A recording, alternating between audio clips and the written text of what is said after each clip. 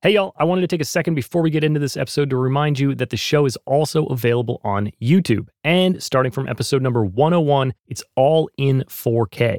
I'm trying to make the best video podcast I can, so definitely check it out and subscribe to the channel if you haven't already. Go to youtube.com/@progressionspod or hit the link in the show notes. If you're not getting enough progressions and you want to get even more thoughts on creativity, productivity, and growth in music, then you should sign up for my newsletter.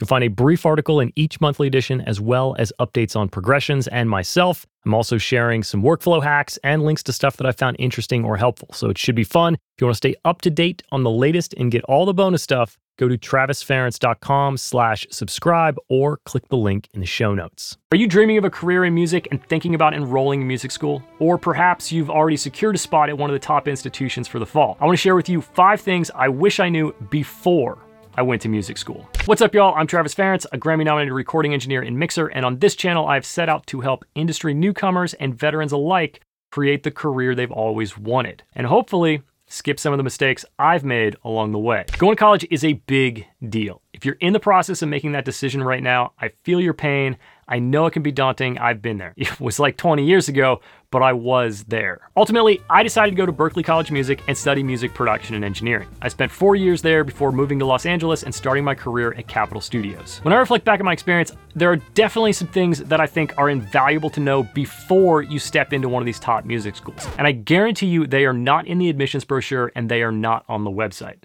So here we go. Number 1, you're not going to be the best, and that's okay. If you're watching this, it's likely you're a high school student considering college. It's also highly likely that you are the best musician in your school or even your town. This is no longer going to be the case when you land at one of these top schools. So take this reality check to heart now so you're not blindsided by it later. When I went to Berklee, I was immediately hit by the fact that pretty much everybody there was a better musician than me in one way or another. A lot of these top schools have extremely high first-year dropout rates, and I think that's due to the fact that a lot of people can't cope with no longer being the best at their craft. There's always going to be somebody better than you. Don't get discouraged by it. Instead, be inspired to get better. Number 2, music school is the beginning of your education, not the end of it. A lot of people leave these prestigious universities thinking they have everything they need to have a successful career, and this couldn't be any more wrong. College will give you a baseline set of skills and knowledge that you then have to take to the real world to apply and develop. And remember, these educational institutions, as good as they are, can only simulate the real world to a certain extent, because how the music industry actually works is not always going to align with the best way to train you for it. So if you want to have a long career in this industry, you have got to commit to being a lifelong learner. Number 3, you will get out of music school what you put in. Now, I know that sounds cliche, but there's really no better way to put it. My experience is that it is not that hard to graduate a music school with a high GPA. And if you're currently a high school student, your educational experience has put a hefty weight on your actual grades. Unfortunately, once you go to college, especially in art school, grades are going to give you zero bearing on whether you actually learned anything. I'm not telling you to fail. What I'm telling you is that what you learn in music school is significantly influenced by how immersed in the community and the experience you are. You got to be jamming with other students, writing songs, going to shows, and taking advantage of all the access to technology and guest lectures. Music is not something that you can just memorize and recite. Music is something that needs to be experienced. Next up, attending music school is as much about the people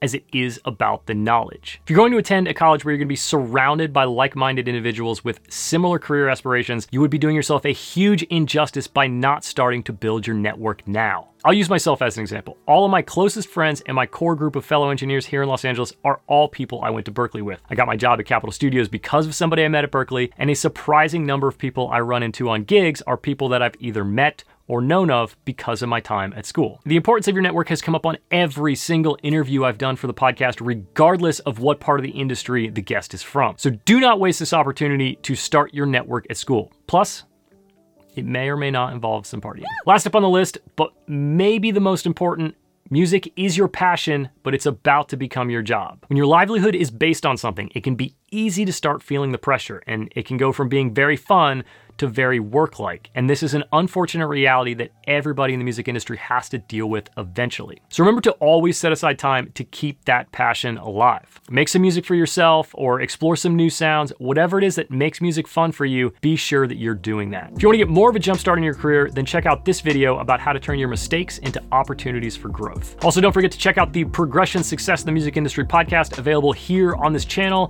as well as all the usual podcast players.